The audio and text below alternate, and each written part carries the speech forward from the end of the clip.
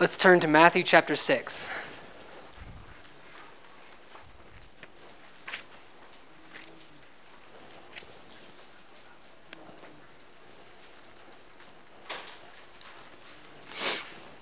We will read from verse 19 to the end of the chapter. Matthew 6, verse 19.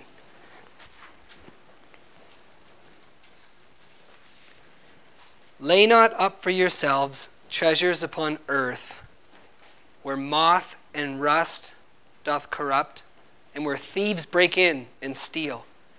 But lay up for yourselves treasures in heaven, where neither moth nor rust corrupt, and where thieves do not break through and steal. For where your treasure is, there your heart will be also. The light of the body is the eye. If therefore your eye be good, your whole body shall be full of light. But if your eye be evil, your whole body shall be full of darkness. If therefore the light that is in you be darkness, how great is that darkness? No man can serve two masters, for either he will hate the one and love the other, or else he will hold to the one and despise the other. You cannot serve God and mammon. Therefore I say unto you, do not worry about your life, what you shall eat or what you shall drink, nor yet for your body what you shall put on. Is not the life more than food, and the body more than clothing? Behold the fowls of the air. They do not sow, neither do they reap, nor gather into barns, yet your heavenly Father feeds them. Are you not much better than they? Which of you, by worrying, can add 1 cubit to his stature? And why do you worry for clothes? Consider the lilies of the field, how they grow. They don't toil, neither do they spin. And yet I say unto you that even Solomon, in all his glory, was not arrayed like one of these. Wherefore, if God so clothe the grass of the field, which today is and tomorrow is cast into the oven, shall he not much more clothe you, O you of little faith? Therefore, do not worry, saying, what shall we eat, or what shall we drink, or how shall we be clothed? For after all these things do the Gentiles seek. For your heavenly Father knows that you have need of all these things. But seek first the kingdom of God and his righteousness, and all these things shall be added unto you. Therefore, don't worry about tomorrow, for tomorrow shall worry about itself. For the things sufficient unto the day is the trouble thereof. Let's pray again. Heavenly Father, Lord, we thank you for how good you are, how wonderful you are, and that we can come together this morning and sing your praises, remember your son's birth, your son's death for our sins, and just remember what that means for us. And Lord, I pray that as we look at this passage, that you would speak to each one of us, that you would fill us all with your Holy Spirit and give us ears to hear. Take away distractions so we can hear your voice this morning and see what is most important. In Jesus' name, amen. So we enter this morning upon a new section in the Sermon on the Mount. Now, the Sermon on the Mount was a sermon that Jesus preached for the benefit of the people and for the benefit of people in general, for your benefit. It's not merely an anti-Pharisaic sermon. So he wasn't just getting up to preach against the Pharisees. He was preaching with the people in view. And part of benefiting the people was clearing away the false notions that the Pharisees had taught them. So Christ benefits the people by saying, this is what the Pharisees have taught you, but I say unto you something completely different. They are misleading you. If you follow their teachings and if you follow their example, you won't enter the kingdom of heaven. It's a very serious thing that Jesus says here in the Sermon on the Mount. But it's for the benefit of the people. The Beatitudes is for the benefit of the people. He's transforming their understanding. You see, blessed are the poor in spirit. That wasn't the way that people thought those days. That's not the way that much people think these days either. Blessed are the poor in spirit. Blessed are you if you are spiritually reduced to begging. You're the blessed one. You're the one begging for God. You don't have anything to offer God. You're just begging for him to provide for you. Blessed are you. Now that was a foreign thought in Jesus' day and in our day too, because the Pharisees would have taught otherwise. No. You have to serve God. You have to provide for yourself. God helps those who help themselves. God blesses those who are obedient and who have some spiritual capital to show to him in heaven. Jesus transforms that in their understanding. He also benefits the people by teaching them about prayer. He teaches us about how we are to approach God. When we approach God in prayer, it's all about our perception of God. It's not about the words that you say necessarily. See, the Gentiles thought that because of their view of God, that the gods don't care about people. The gods don't have your best interest at heart. The gods they're not for you. They're against you. So if you want to get anything from the gods, you got to tire them with prayer. Fatigar Deos, we talked about that. You need to tire them, because only when you pray and pray and pray with lots of repetition will they get sick of you asking them, and then they'll do what you want them to do. Jesus says that's not the way you're supposed to think about God at all. You're to think about God as your Father in heaven who loves you, who knows what you need, and who cares for you. So you don't need a lot of words. Martin Luther said, God's not interested in a lot of prayer, just good prayer. Prayer that believes in who he is.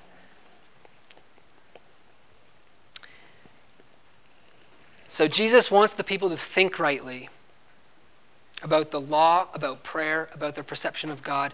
And this morning in our passage, which we read, he's now benefiting the people by talking about their priorities and what they should value most of all, what they should pursue first of all. The climax of this passage, 19 to the end of the chapter, is one unit.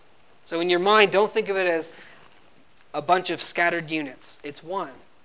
And the climax of this passage is verse 33. Let me just ask that you draw your attention there. Jesus tells us what to seek first of all. What is it? Seek first.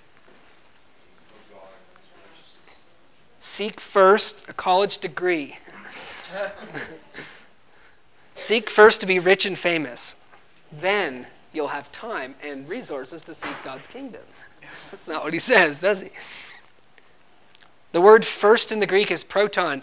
It doesn't just mean first in time, although it does mean that too. First in place, first in order, first in importance. This is the chief thing that human beings, Christ is saying, are to seek. This is the chief thing that you are to seek. Seek first the kingdom of God and his righteousness. Notice how much Jesus talks about the kingdom of God. You ever notice that? Almost all of his parables are about the kingdom of God. The Sermon on the Mount is all about the kingdom of God. How does it begin? Blessed are the poor in spirit, for theirs is the kingdom of heaven. Right? That's how it begins. How does it end? Many will say to me on that day, Lord, Lord. Not everyone who says to me, Lord, Lord, will enter the kingdom of heaven, but he that does the will of my Father that's in heaven. In the Lord's Prayer, of course, thy kingdom come, thy will be done. The kingdom of God is the priority in Christ's mind for us. Entrance into the kingdom of God. He draws our attention to this because the sad reality is, brothers and sisters, many people will not enter the kingdom of God. Just meditate on that for one moment.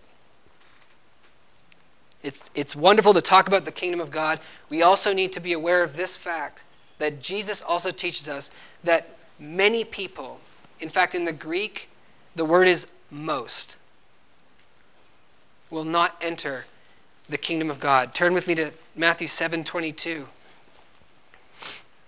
Jesus is speaking here of the kingdom. In Matthew 7:22, he says, "Many will say to me on that day, 'Lord, Lord, have we not prophesied in your name?'" These people are shocked that they're not entering in. See, on Judgment Day, it's not just going to be like, yeah, I'm going to hell and I expected that's what would happen. Shocked. Surprised. Weren't expecting that my whole life. My whole life, I had another perception about what was going to happen on Judgment Day. But now that it's here, Lord, don't you know me? I thought I knew you this whole time. And he says, "I never knew you. Even though you thought you did many wonderful works in my name, and you prophesied in my name, and cast out demons in my name, I never knew you. Depart from me, you worker of iniquity." That's very serious. You realize when you read the words of Jesus, he says a lot of very serious things, doesn't he? Verse 13 and 14 of chapter 7. Jesus is exhorting us now to enter into the kingdom of God. He says, enter in at the straight gate or the narrow gate. So let it be known in your mind, entrance into the kingdom is a narrow, difficult thing. Enter in at the straight gate, for wide is the gate, broad is the way that leads to destruction, and most, in the Greek, many there be which go in that way. Because straight is the gate. Here's why they don't enter. And narrow is the way that leads to life, and few there be that find it. You should just ask yourself this morning, which path are you on? Are you on the broad road that leads to destruction, which most people are on and most people don't think they're on? Or are you on the narrow road that leads to life, which only a few will find? You see,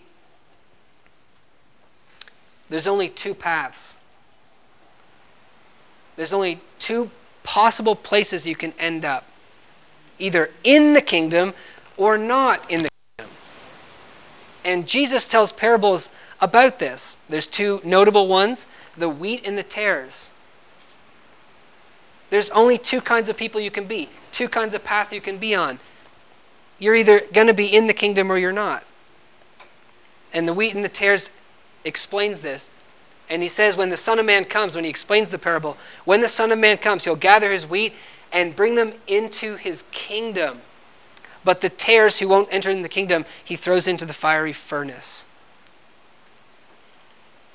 In Matthew 25, Jesus talks about the sheep and the goats. Only two. Which are you? Only two. And he says to the goats on his left, "Depart from me, you cursed, into everlasting fire, prepared for the devil and his angels." But to the sheep he says, "Enter into the kingdom prepared for you from the foundation of the world." So entrance into the kingdom, or you're out of the kingdom, and what Jesus describes is a horrible place. Which are you? Now this raises a serious question, doesn't it? How do you get in? If he's telling me to enter in, how must one enter into the kingdom of God? And turn with me to Matthew 5, verse 20. Jesus tells us explicitly how to get into the kingdom.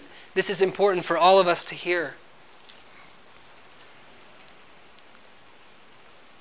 The apostles also taught this, as we're going to see. Matthew 5, verse 20. Jesus says, "For I say unto you, that except your righteousness shall exceed the righteousness of the scribes and Pharisees." Now these are the men that in Jesus' day, everybody thought were the righteous ones who were going into the kingdom of heaven. "Unless your righteousness shall exceed the righteousness of the scribes and the Pharisees, you will in no case enter into the kingdom of heaven." Or put it another way, you need to have a righteousness that's greater than the righteousness of the scribes and the Pharisees to get into the kingdom of heaven. Have you equated in your mind entrance into the kingdom of God with righteousness? Have you ever equated in your mind exclusion from the kingdom of God with unrighteousness? In 1 Corinthians chapter 6, verse 9, the Apostle Paul writes, "Do you not know that the unrighteous will not inherit the kingdom of God?"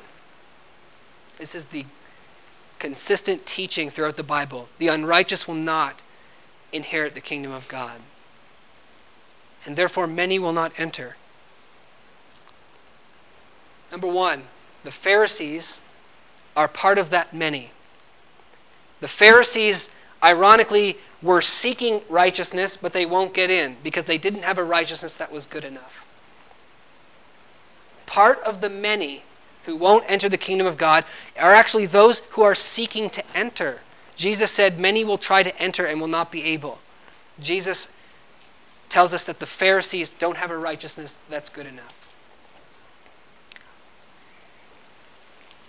But also those who won't enter, in chapter 6, verse 32, also those who are included in the many are those who don't seek after righteousness at all. He says here, the Gentiles seek after all these things, but you seek first the kingdom of God. So I think we can learn from this. There's two kinds of people that won't enter the kingdom of God. Those who don't seek righteousness and those who seek righteousness wrongly.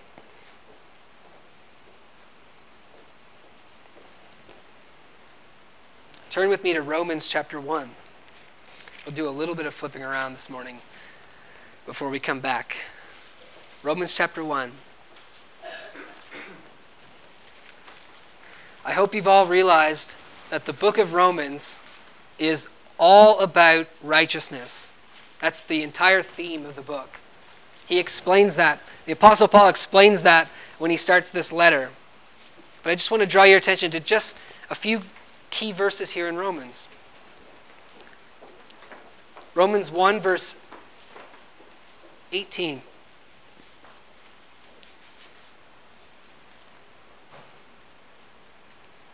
This is a important verse that sets the tone of the book of Romans. And he says that God's wrath is revealed against all ungodliness and unrighteousness of men.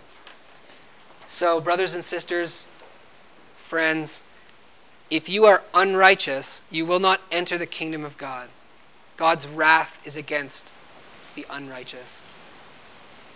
Turn to Romans chapter 3, verse 10.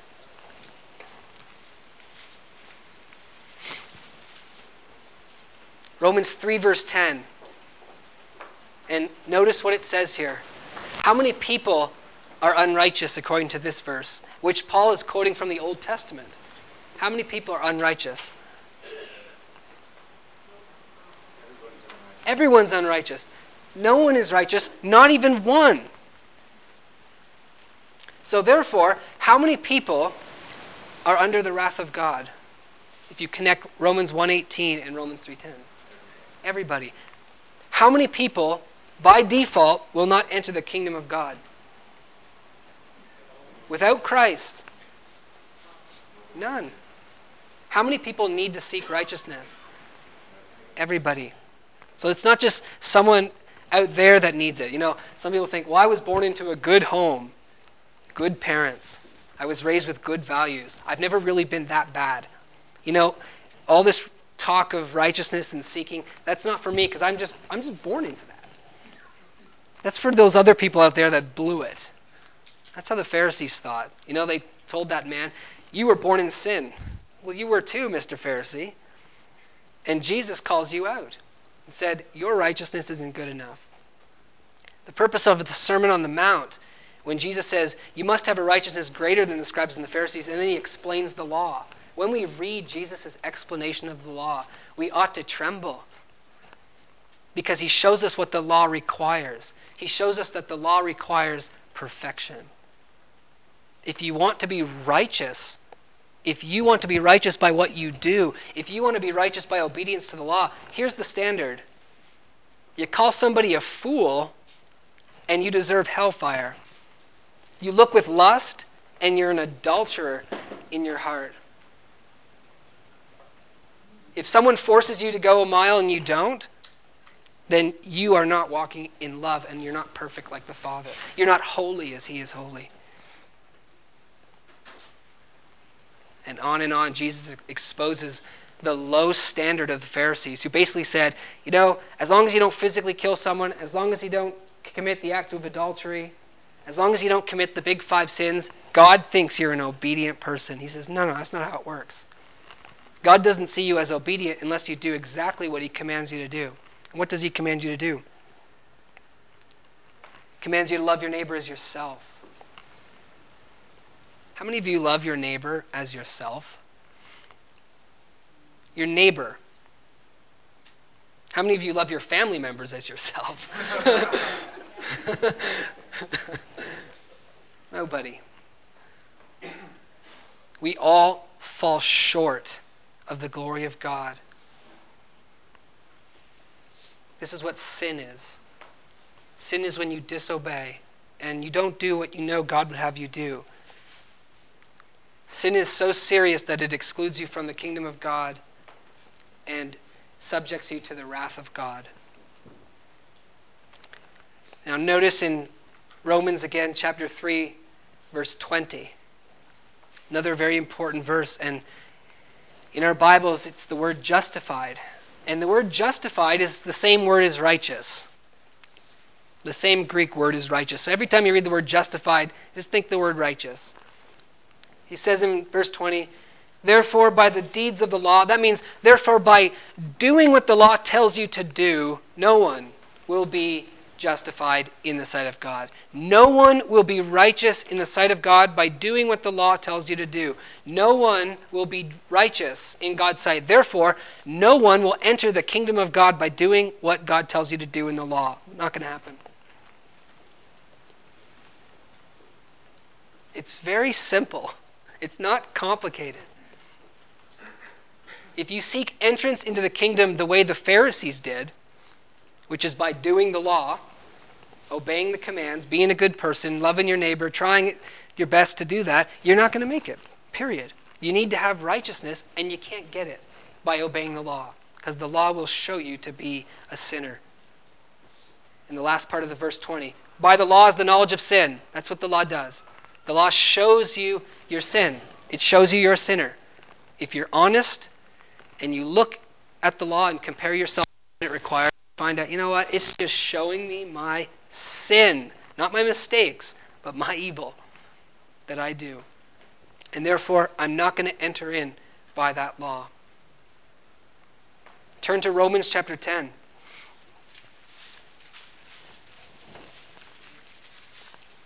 We're jumping around, but Paul beautifully lays this out in a very clear way from the beginning of Romans to the end.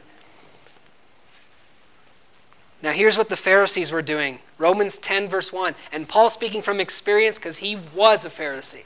So Paul knows exactly how this works. And in Romans 10 verse 1, he says this.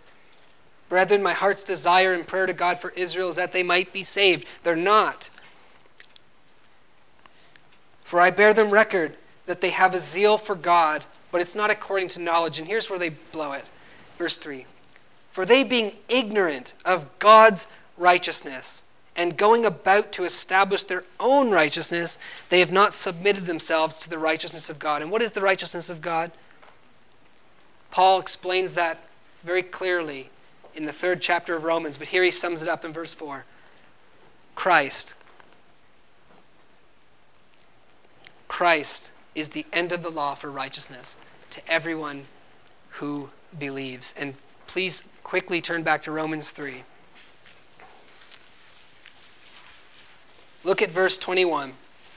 Right after we read verse 20, right after it says, therefore by the deeds of the law shall no flesh be justified in his sight, for by the law is the knowledge of sin. So, okay, that's not going to get us into the kingdom. That's not going to save us from God's wrath.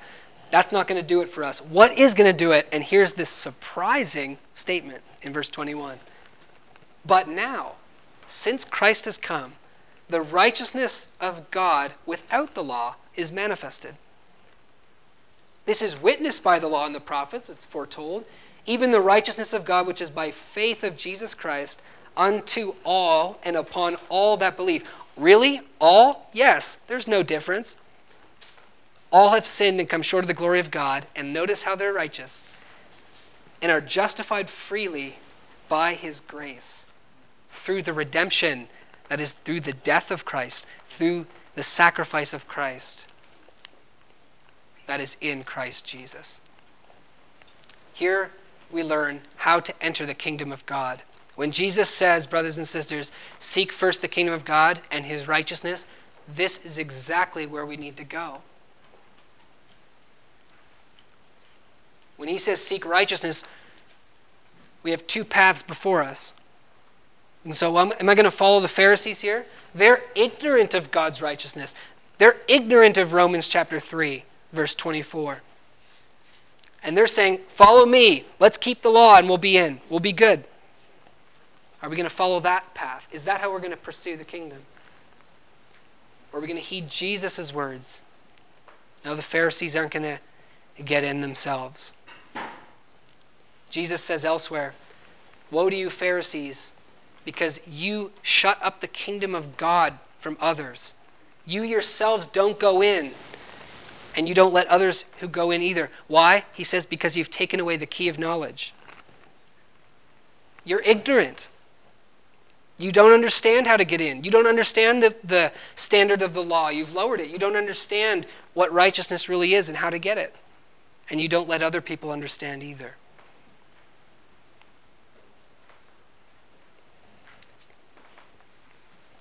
In the Sermon on the Mount, Jesus doesn't explicitly tell us these things.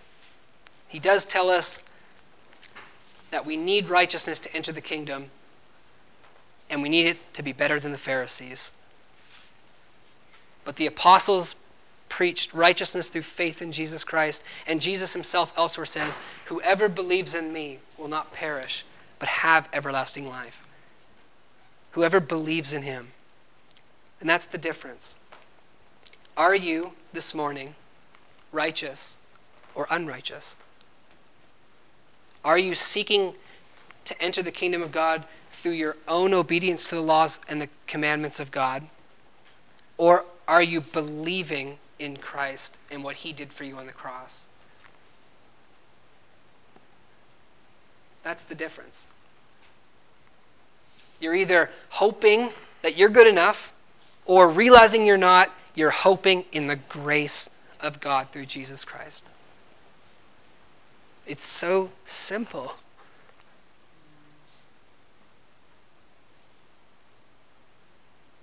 When Jesus says that only he that does the will of my Father will enter the kingdom of God,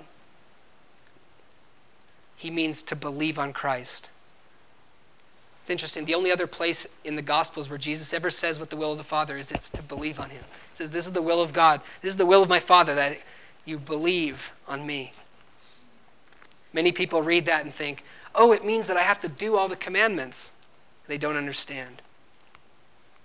God's will is that you believe on Christ and know him through Jesus Christ. If you don't believe in the gospel, which is what I'm sharing with you this morning, then you don't know God. And you haven't done the will of the Father because you don't understand his heart of grace.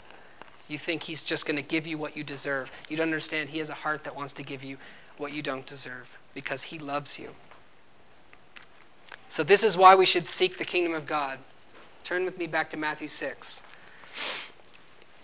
It's so very important for each one of us. It's not something that your father or your mother can do for you. And young people, you need to hear this too, because when you're young, sometimes this goes over your head. But you too need to consider your own salvation, your own soul, and realize that one day you too will be judged by God. You too are only a wheat or a tare. You too are called by Christ to enter in through the narrow gate.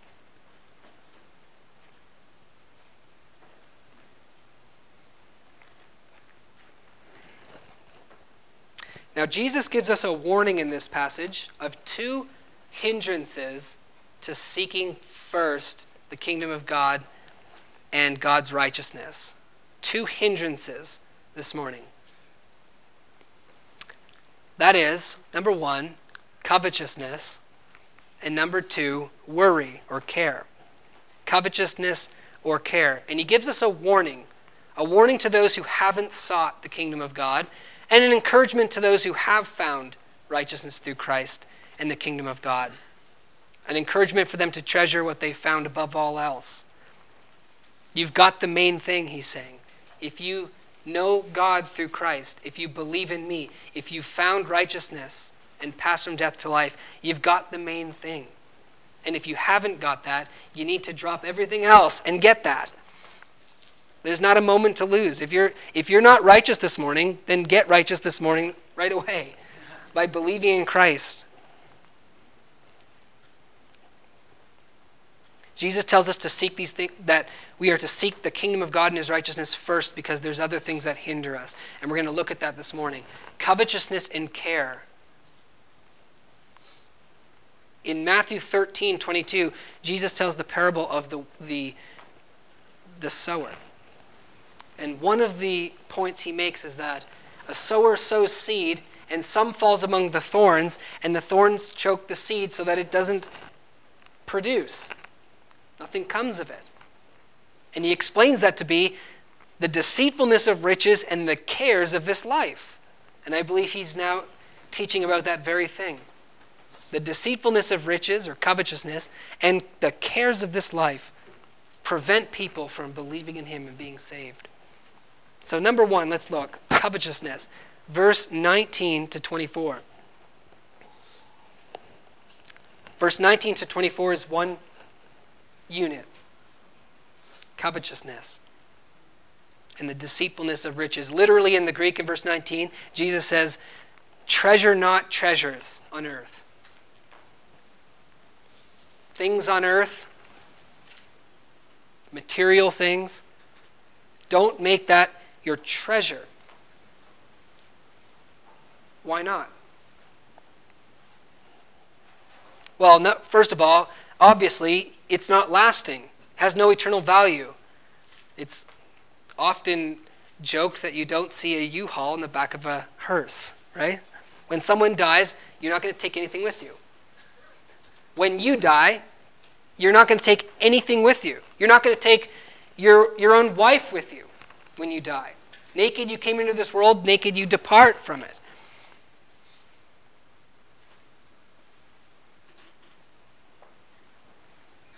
It has no lasting eternal value. So why would you waste your time chasing things that essentially are a vapor? They'll be passed on to someone else. But Jesus' point here is far more serious than that. Because the point that he's making here is not just, don't be silly. Don't just pursue things that have no eternal value.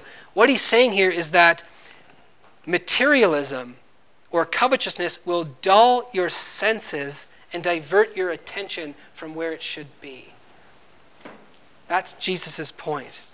Because where your treasure is, guess what is also there? Your heart. Materialism dulls your senses. Notice in verse 22, Jesus goes on to talk about your eye. Now, this passage is sometimes confusing for a lot of us, but it wouldn't have been confusing for anyone who heard him in Jesus' day, because the expressions that he used were actually very well known. He says, your eye is the lamp of the body. What he means by that is, your eyes give you light to see where you're going. So all of you who have healthy eyes right now can look at me and see me. If you want to walk out of here, you're going to know where not to walk so as to not bump into things. If you have a healthy eye, then you can see, the light can come in to your mind and you can perceive where to go. But if your eye is bad, then you can't do that. If you have bad eyes, darkness is all you can see. And it's very difficult for you to navigate where you are and where you're supposed to go. This is Jesus' point. A bad eye, interestingly enough, also in the Jewish culture meant covetousness. Someone who's stingy. Turn to Proverbs 28:22, and you'll see this. I don't know if the NIV translation, for clarity, changed the words here, but Proverbs 28:22. So Jesus is actually playing on an expression. 28:22. He that hastes to be rich has an evil eye. What he's saying is, whoever's hasting to be rich, whoever is laying up treasures on earth, whoever's pursuing materialism, they don't see too well. It's dark for them and they're stumbling around, not knowing where they're going. They've set their affection on things below and they don't know what they're doing. Their heart now is in that place. Jesus is here warning us of this. If your affection, if your priority, brothers and sisters, is not the kingdom of God, but it's your little life now and the things that you can get on this earth, whatever that may be, if it's not first the kingdom of God, maybe your eye's not too healthy. You need a healthy eye to see what's important, what is of utmost importance, so that your heart will be there. He warns us in verse 24 of the impossibility to be covetous and do the will of God. He says, no one can serve two masters. Can't happen. If your heart is set on things below, it will not be set on things above. If you're pursuing things below, you will not be pursuing the kingdom of God. A quote by Francis Bacon: if money be not thy servant, it will be thy master. The covetous man cannot so properly be said to possess wealth, as that it may be said that wealth possesses him. So you're either possessing wealth or it's possessing you. You're either using the world but not abusing it, or it's just using you. We shouldn't underestimate covetousness. It's the root of all evil, Paul says. That's a pretty main claim. See, Jesus and Paul are both saying essentially the same thing. Don't underestimate setting your affection on things below. How many of you can relate to this? That usually it's very difficult to walk in joy and seeing God when your mind is set on the things that are happening down here. How many of you can relate to that? Whatever it may be.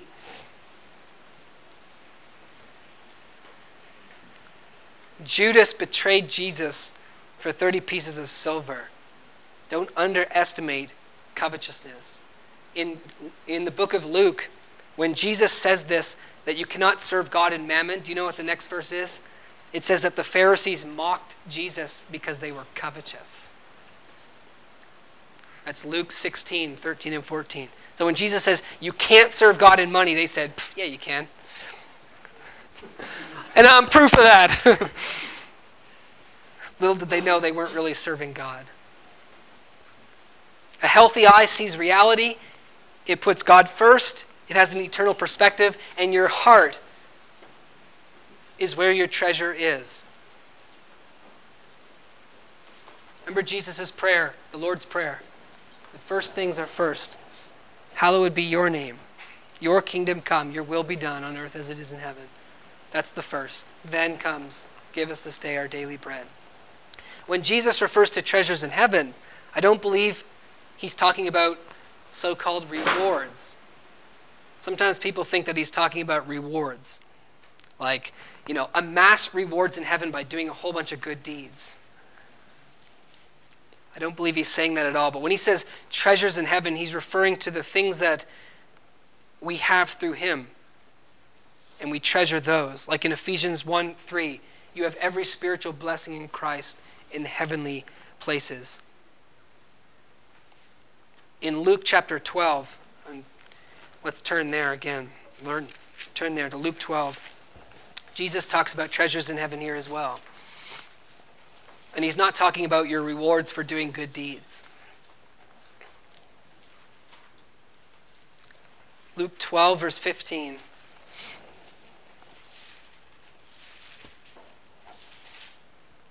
Actually, start in verse 13. One of the company said unto him, Master, speak to my brother that he divide the inheritance with me. That's common experience. Quarrel with family members over money. He said, Man, who made me a judge or divider over you? And he said unto them, Take heed and beware of covetousness. For a man's life consists not in the abundance of the things which he possesses. And he spoke this parable unto them.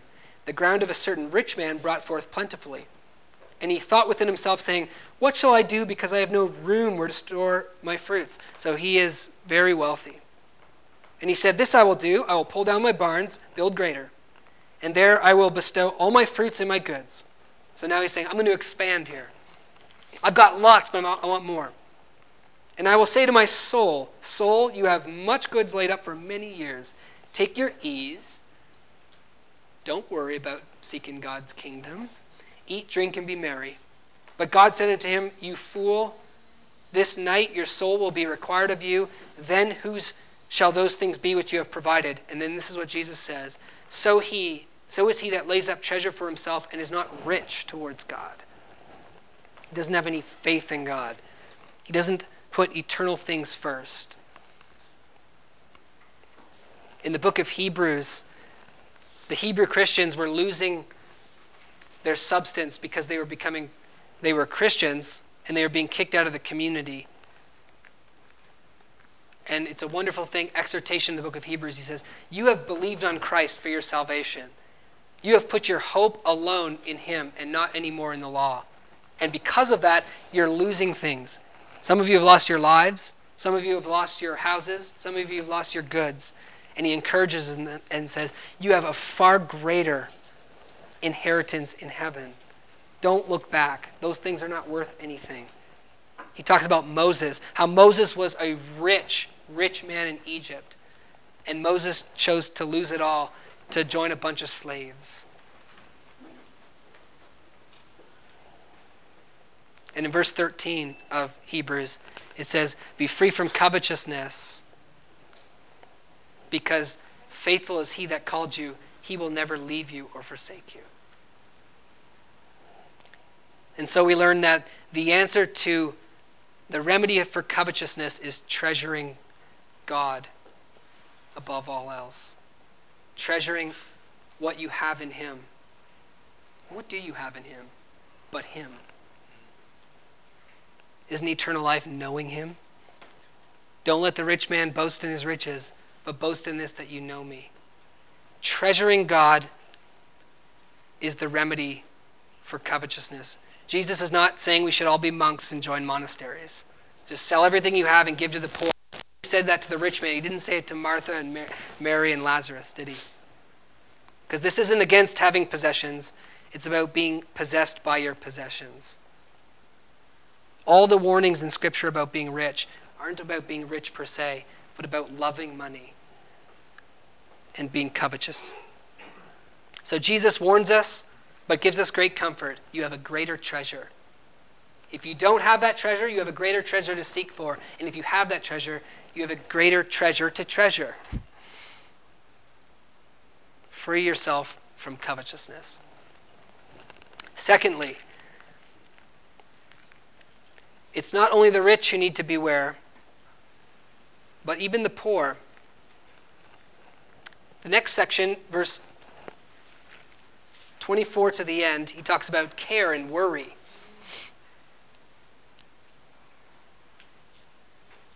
Care and worry can keep people also from seeking the kingdom of God. They make their needs priority. Jesus sounds a warning, but also gives us great comfort that the Father will take care of you and your needs. You seek first God's kingdom. You make that the priority. You don't get bogged down with the cares of life.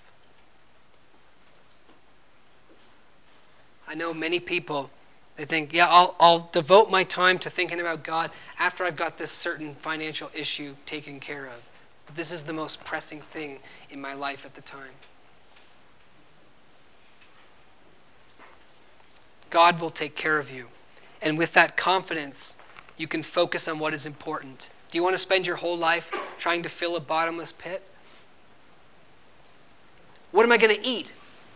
I don't know, but after you eat it, you're going to have to ask that question again. Again and again and again. What am I going to eat? You want to ask that all the way till you die? That's the most important thing. No, it's not, Jesus is saying. There is a drink that you can drink and you'll never thirst again. That's the most important thing for you to seek. Christ shows us by pointing to the birds of the air and the flowers of the field that the Father cares for all of his creation. He's taking our mind off of worry. He's saying, look, consider. That's one of the problems we worry. We don't consider the whole picture. We think we consider, but we don't. God cares for his creation, just like the Old Testament teaches us. God's goodness is over all of his works. Every living creature looks to God, and he satisfies them with good things.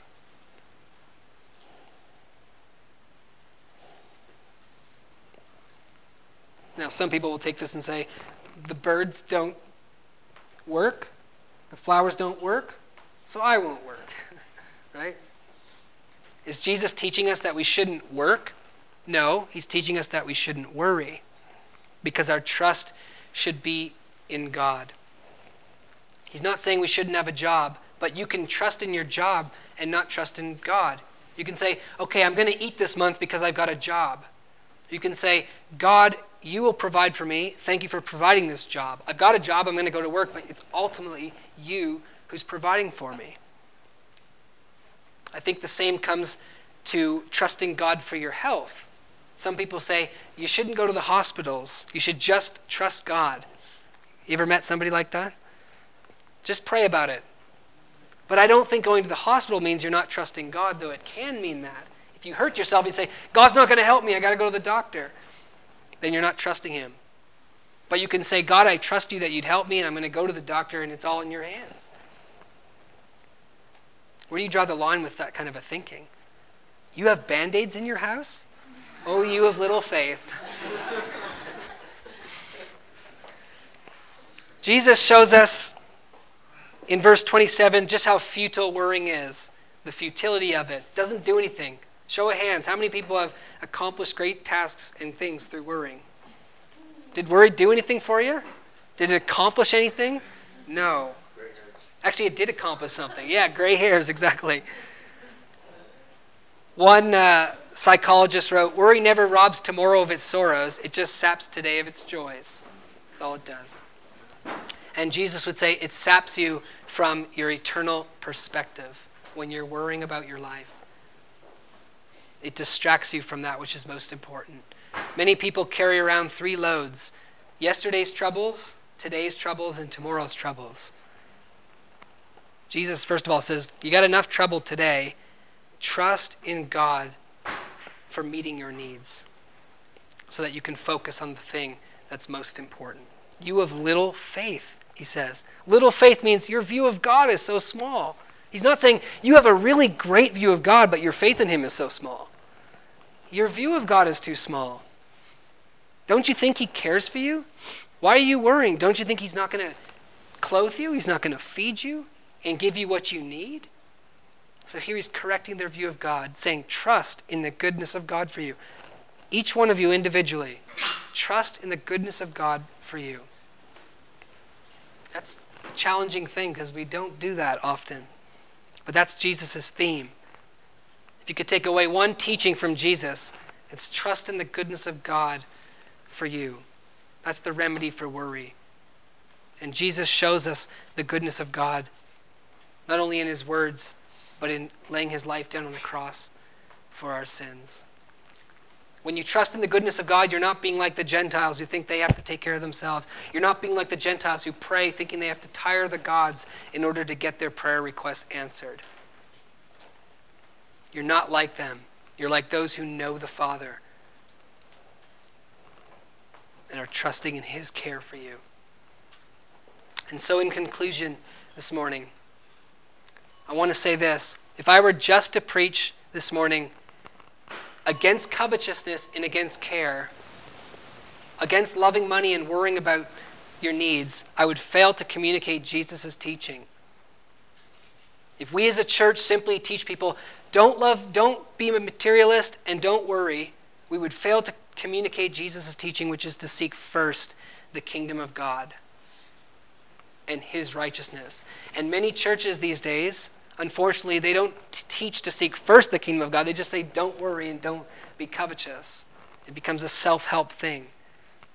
But the true priority is not that you just be free from the love of money, but that you are free from the love of money so that you can see clearly and seek the salvation of your soul and the will of the Father and faith in Jesus Christ and the kingdom of God and his righteousness. The Sermon on the Mount challenges us to make that the priority in your life.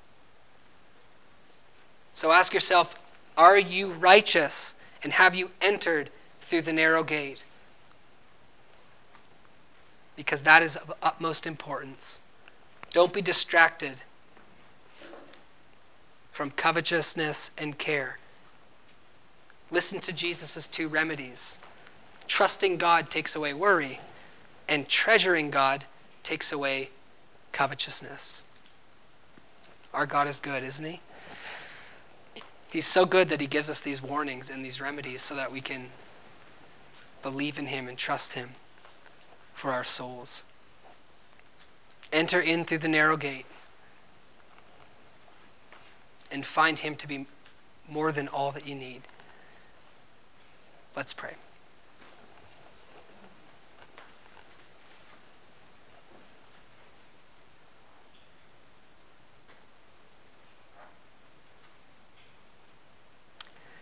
Lord, you speak the most serious things.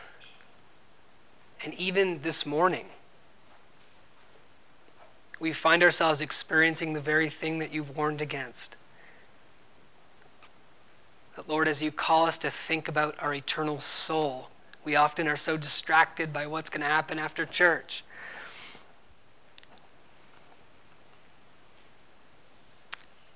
Lord, thank you for speaking these serious things because we so desperately need to hear them. Thank you for giving us the remedies. May we trust in you for our needs so that we don't worry. And may we treasure you above all else so that we don't get distracted with the deceitfulness of riches. And may we see, Lord, that the most important thing for each one of us, whether we're young or old, is to know that we are right with you, forgiven of our sins, and believing in what you've done on the cross. And that is why you came into the world. Help us not to miss that. And this Christmas, Lord, as we remember that you came into the world, may we remember why you came into the world. May those who have not believed on you believe on you. And may those of us who have believed treasure you above all else. Thank you, God, for loving us and saving us. We pray this in your Son's name. Amen.